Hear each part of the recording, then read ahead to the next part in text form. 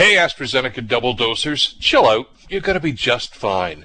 I've seen way too many editorials and emails from AstraZeneca vaccine recipients lately who say they feel betrayed that the new recommendations suggest that those AstraZeneca recipients who have yet to get a second dose should opt for Moderna or Pfizer. Some of them are suggesting they were misled by medical experts to take 2 doses of AstraZeneca vaccine. But they would be wrong in that assumption. The virus is changing, so naturally the plan of attack to fight the virus is also changing.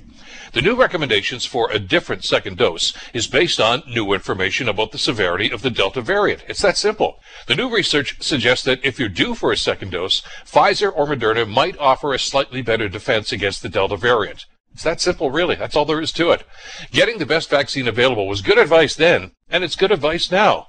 So, will double AstraZeneca vaccine recipients need a booster shot sometime down the road? Well, probably, but more than likely so will everyone else who received other vaccines. Can we just dial down the rhetoric and the vaccine fear-mongering? Whether it's AstraZeneca or Moderna or Pfizer, just get the shots so we can get our lives back. I'm Bill Kelly.